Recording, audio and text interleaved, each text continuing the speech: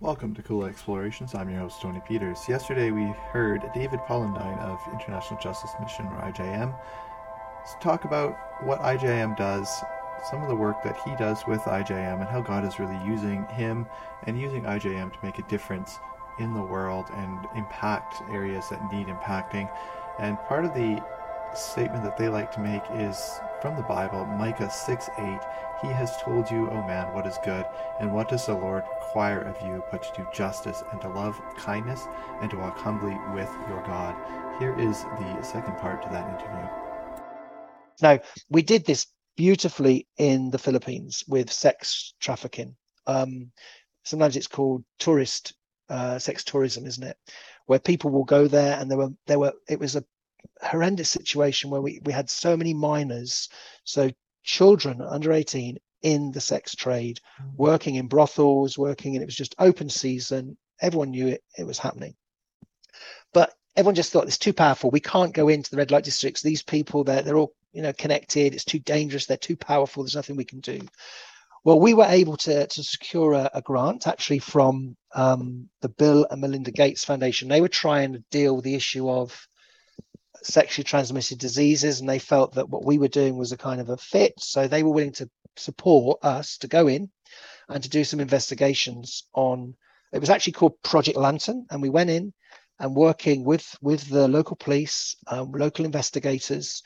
We actually then we started with a prevalence study, and so that meant sometimes investigators going in and doing face recognition. Some of these guys are just so good at being able to remember names and faces, and they would sometimes go in covertly under kind of, and they would find out who's where, how old they are. They'd find over a period of time, and so we then were able to start actually arresting. And so for a period of 2 years prevalence and then 2 years of arresting.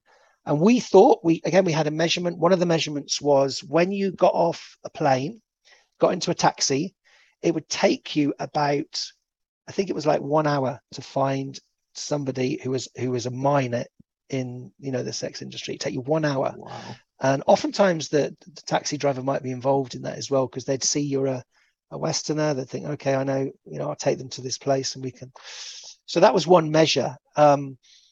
So that was one way we could measure. Okay, we looked at that when we'd done the arrests and things. Now we thought we were going to see a 20% decrease. That was our goal, was to say, look, to the government, we can work with you, work together. We'll see a 20% decrease after 4 years of doing arrests and stuff.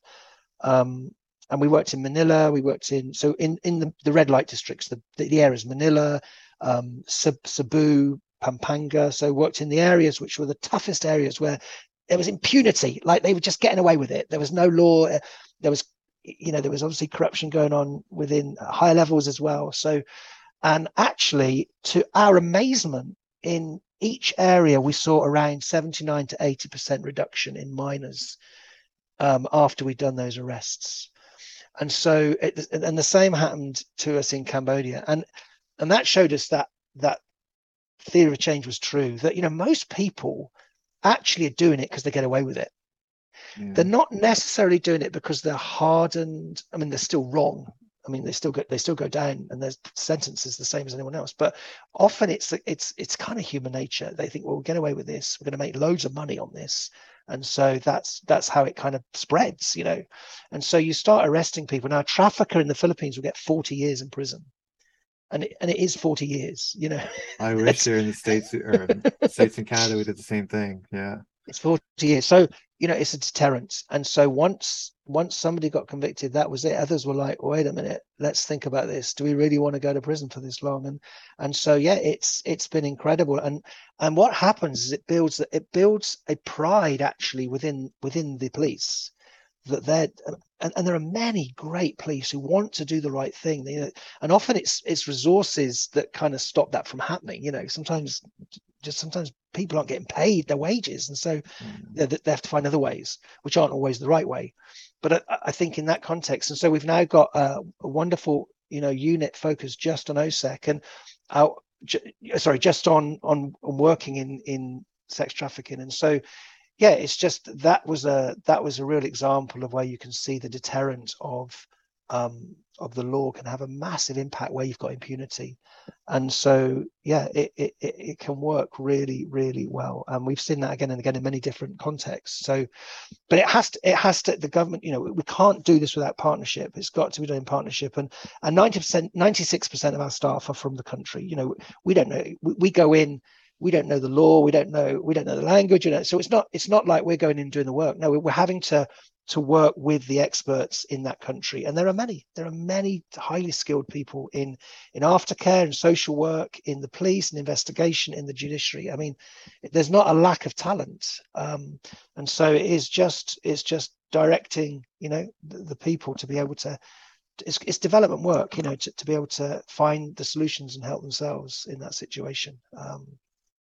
Yeah, and it's funny how God kind of just lines up these people and kind of brings them together so that you guys can work together and finding the right people. I mean, it's like what I say with my own work. I can't take credit for it. I mean, it's just yes, we do hard work, but God has to bring these right people into the right places. So it's interesting to see that.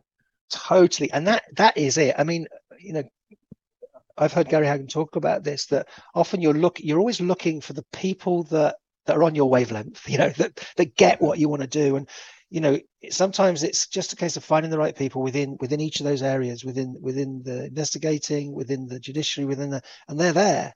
And once you find that, then you've got synergy and you can actually do stuff. So sometimes it's just working with a police unit who are just with what you're doing, and you then present to them the problem and then you go and deal with it. And once that starts to work, it benefits everybody. I mean, everybody feels good about what they're doing.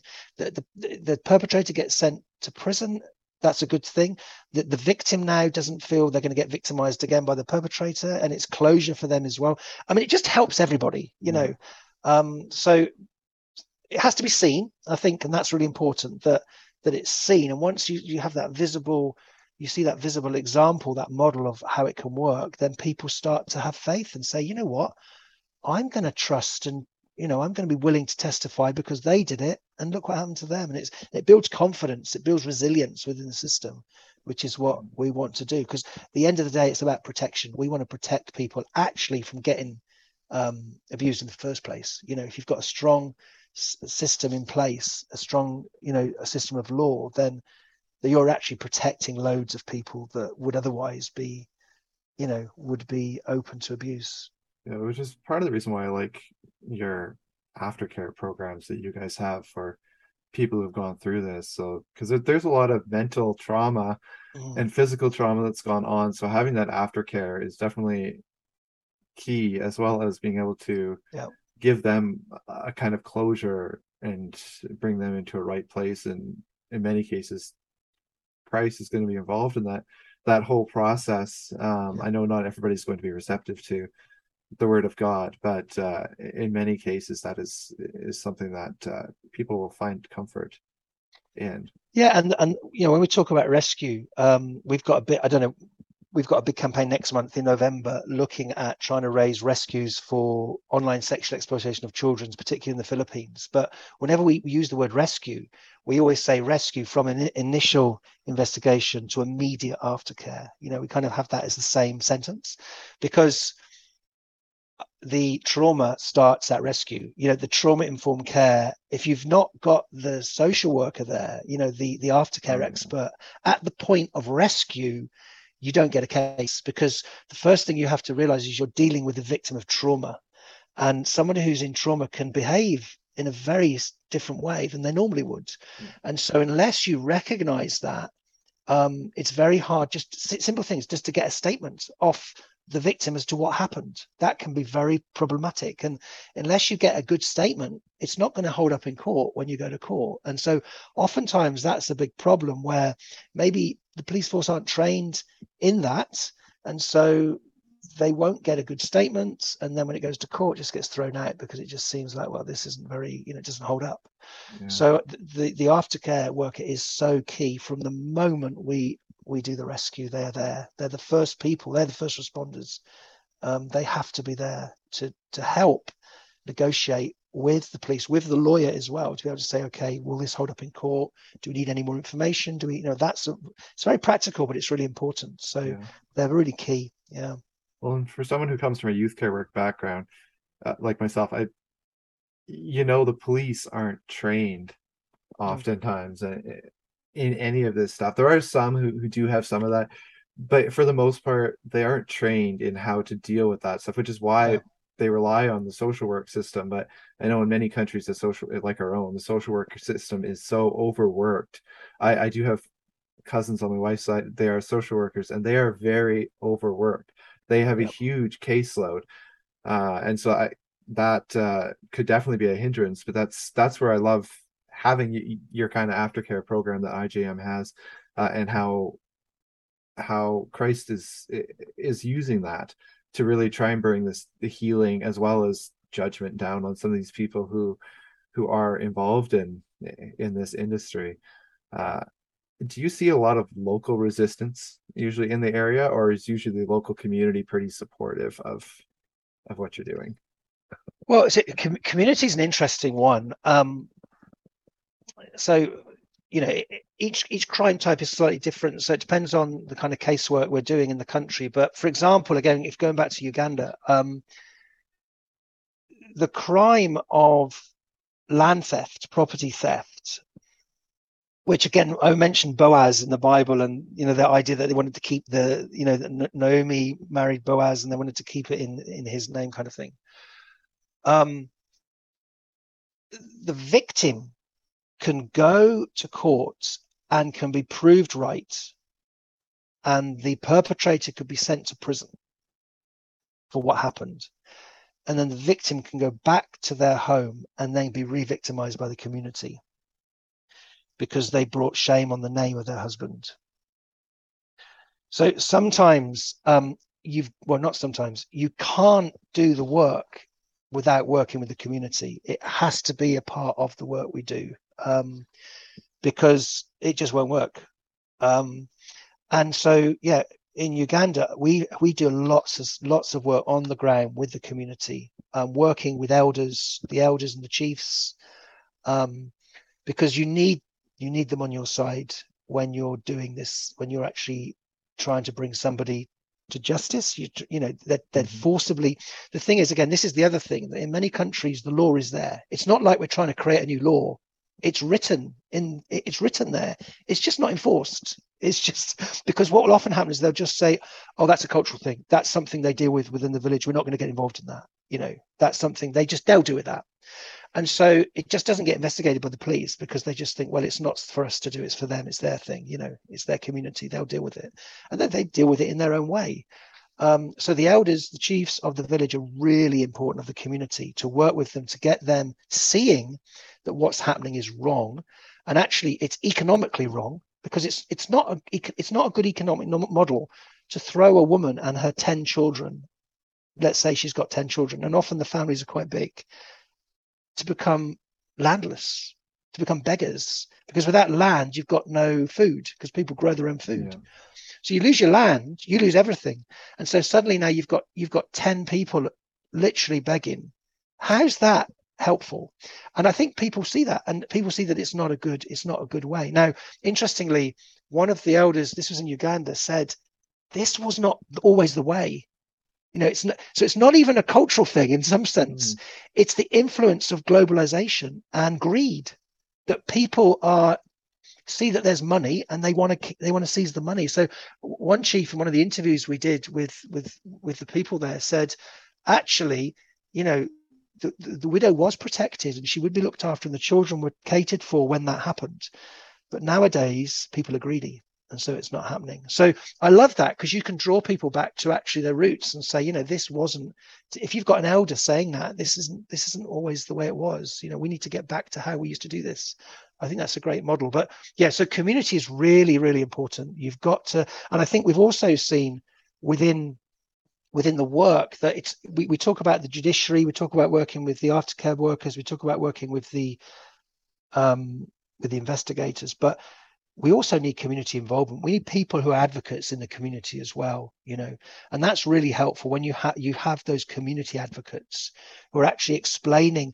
And that's the other thing, like when we used to do the arrests in Uganda, you'd have to explain to the community what had happened, because if you didn't, a different story would be told, and usually it would be, what would happen is the perpetrator, who would go to prison for, say, a year, would disappear, then come back and you say, oh no, I went on holiday for a year and I've just come back. And so they could create any story. And so actually what would happen is we would actually get a paper, and we would get people to write. We'd have this story of what happened, and we'd get the victim to sign it, we'd get the perpetrator to sign it, to say, yes, this is what happened, and we'd get the community leaders to sign it as well, so everybody could see that this is what happened, and if you do this, this is what's going to happen. And so that's really been helpful as well. And then within the community, we've got widow groups now. So you've got groups of women who've lost their husbands who form a cooperative group. Then they can share, they can make things, they can sell it, they can make an income from that. Sometimes as well, when there was court things, they would actually be with each other. They'd go in groups to the court to support one another. So there's all that support stuff within the community, which is really key as well, and really important.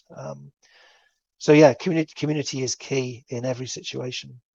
Yeah, and it's really interesting to see that, and that bond kind of forming, and we see the same with a lot of prison ministries use that same model, which I love that God is working in that way again to bring people together and form these communities and groups to work together. Yeah. How do people go about supporting IJM? I know they can go to www.ijm.ca, but how do they go about actually supporting you?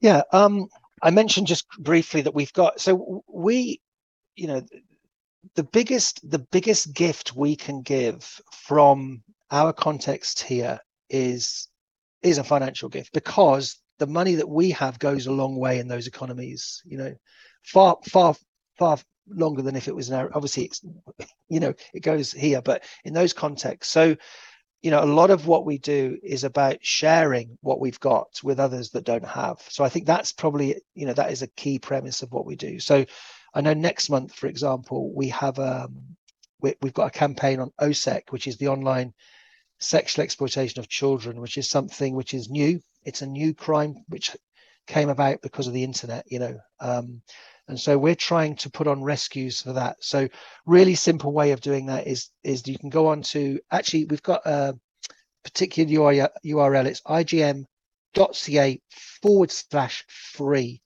and you can go on there and you can give a one-time gift, or you can be a regular giver.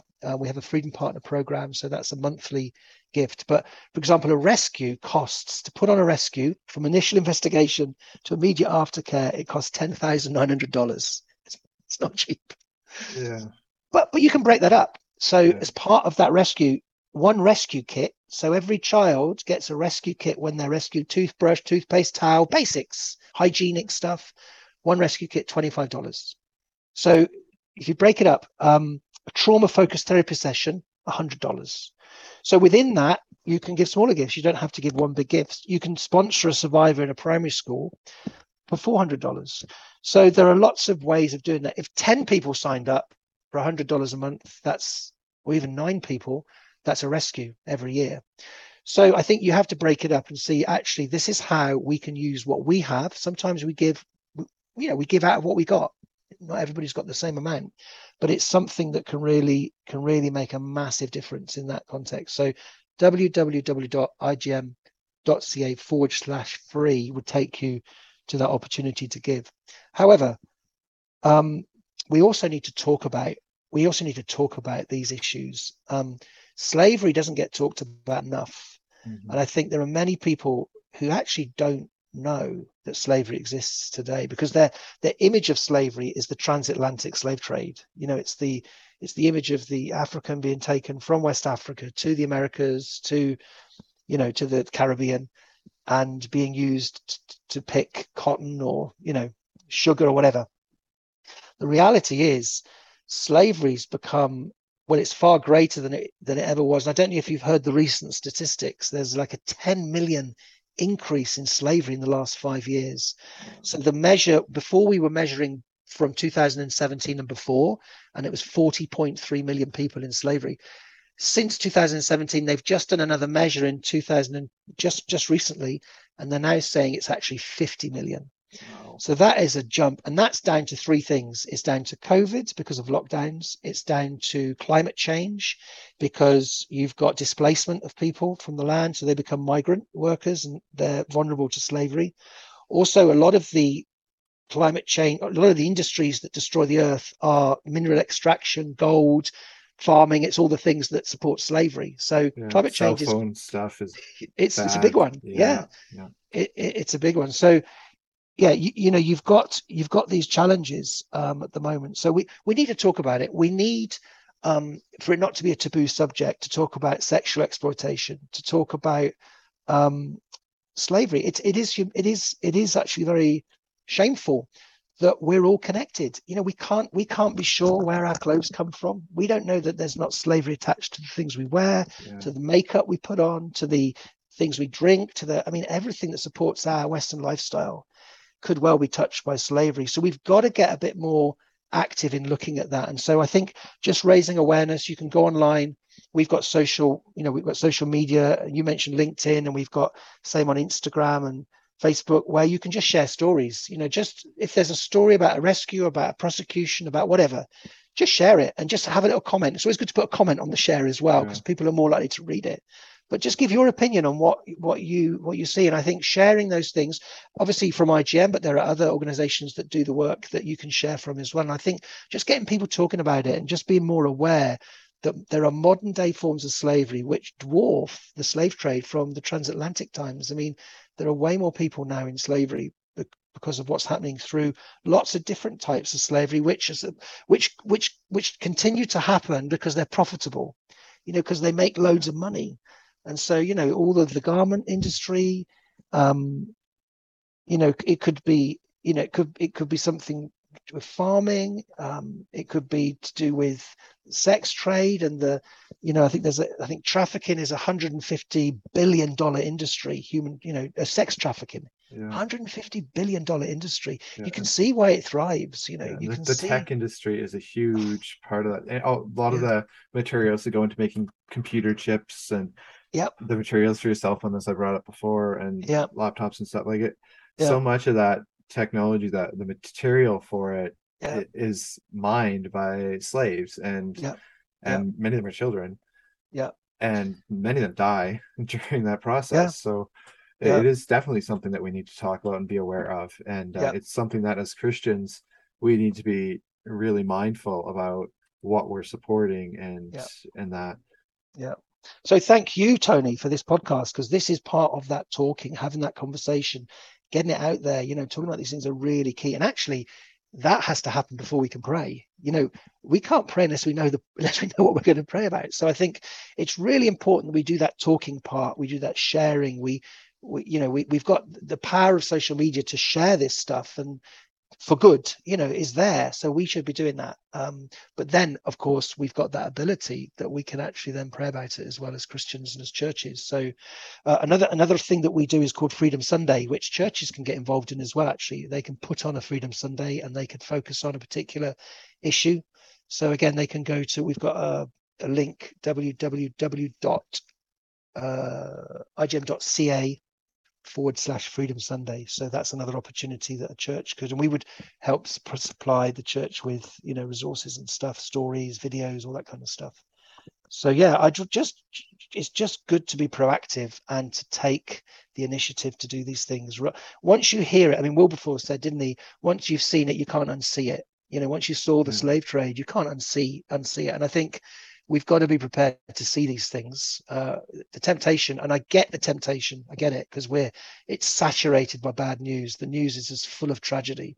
And so I get that can be quite heavy, to keep looking at. But once we've seen these things, actually, by being proactive, it can lift that feeling of oppression from us if we're actually doing something positive to help. Yeah. And I love that on your LinkedIn, that with IJM, you see these stories of successes that have been happening. I do find those things uplifting, because I'm like, that is God at work. Like God is putting a stop to these wrongs that the devil has going on in our society. And part of that is a lot of them feel trapped. And what advice would you have for those who are feeling like that they're trapped in these situations that they can't get out? Yeah. And I mean, even not limiting that to slavery, just to violence. I mean, we also within Uganda actually we kind of have now a bigger focus, and the focus now is violence against women and children, and that's become quite we do the same in Latin America because it just covers more things. Yeah. I mean, one is intimate partner violence is a big issue in actually both in Latin America and also in Uganda and other countries and in the West as well. And I think often the reason that people are trapped is that nobody knows about what's going on. Now, sometimes that because there's just nobody that you can tell. Oftentimes, there are people you can speak to.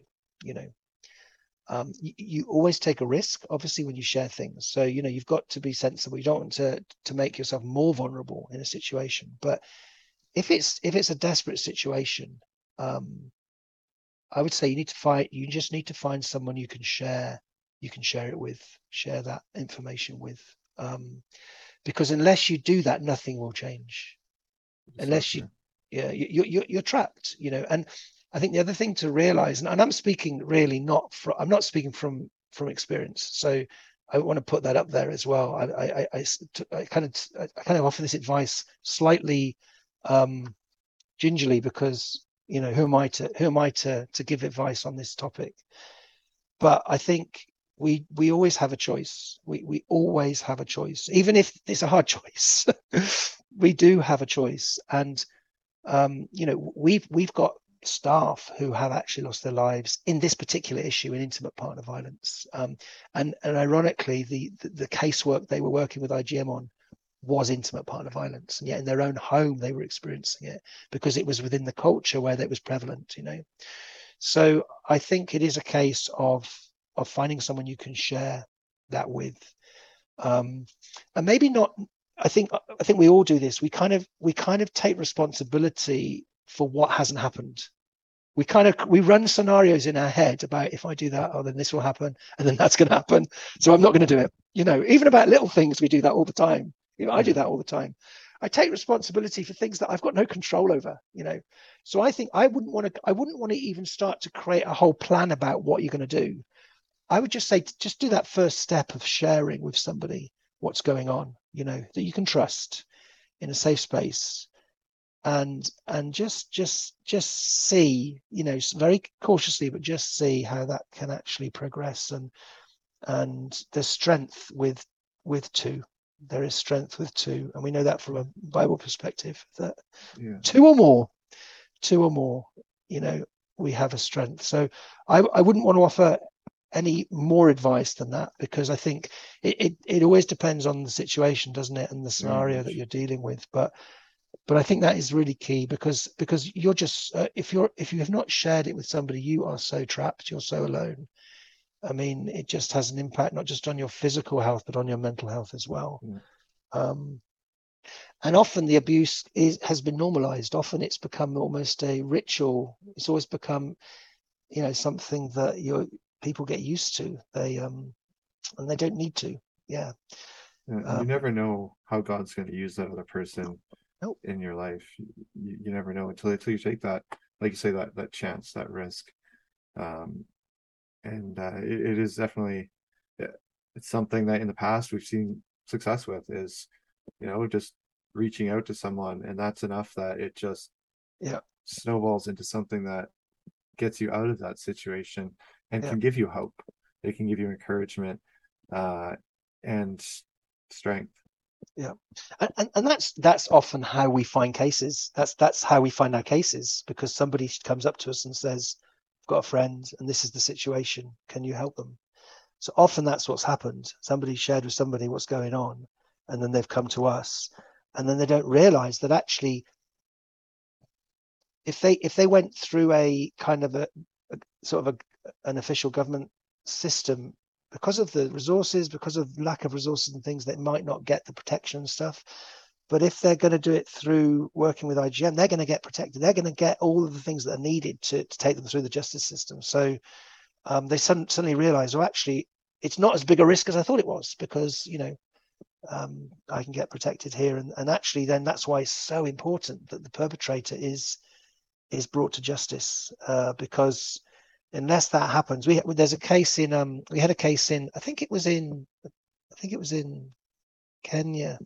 It's in Africa, one of our countries in Africa we work in, where the young girl walked to school, just like, she everybody walks to school. And one day on her way to school, a taxi, they call, I think it's a bodu driver. They drive motorbikes, but they taxi drivers on motorbikes.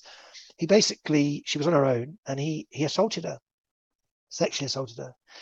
She went to school, but from that moment on, she stopped talking. She lost her voice, and she stopped going to school. And everyone was wondering what's going on. Well, eventually it was realized what had happened. And one of the key things, and this girl now she's now flourishing. She works, I think, as a hairdresser. She's got salon. She goes to church. She's got a leader in a youth group. She's now just talking again. She's come through it. But one of the big things for her was that the taxi driver got 10 years in prison. He got put in prison for 10 years. Now, he was doing that with impunity. He had no fear of the law, because normally he'd get away with it. Normally that wouldn't be but thankfully we picked up her case, and we were able to send him to prison, and that had an impact on the community. Now, if you don't do that, what happens is all the girls from the village stop going to school. So it doesn't matter, you talk about the development work, and this is how it's all related. We're so important that we have law, because if there's no law, if people are in fear of walking to school, then they don't get an education. Or their fear of going to get water, they don't get water. It impacts everything of their lives if they can't trust in a justice system. So thankfully she got justice, and then that gave other girls confidence that, okay, I'm protected. It's not going to be just that, that if I go to school on my own and that happens to me, that I'm going to be left in my trauma, and I'm going to be just, useless, and have no justice. And I'm going to be in fear for my life, because we've been able to arrest the perpetrator and send them to prison, and the girl now is flourishing because of it. That's so amazing. Yeah, it's so important. Yeah. And God at work, just Yeah. I love that. And prayer is so key, as you mentioned before, to every step along that way. And even in our own things that we're doing, and in our own life, or in mission work, or whatever, prayer is so key and central. And you can just look at it and be like, I see God at work right there, or I see that prayer answered right there. Yeah. So thank you for doing the work that you do, and the fundraising and support that you provide for IJM. I love seeing how God's working in different people's lives and through different organizations. So thank you guys for the work you do.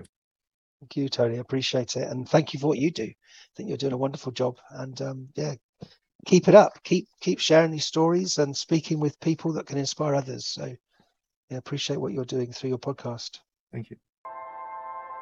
Thank you for listening to Cool Explorations. You've just heard David Pollandine talk about IJM, or International Justice Mission, which can be found at www.ijm.ca. And he's been speaking about how IJM has made a difference in the communities and around the world, in really impacting the slave and sex trades, and people from abusive situations, really helping them out. And God is really at work using this organization. If you would like to reach me for any reason, you can do so at tpeters745@gmail.com.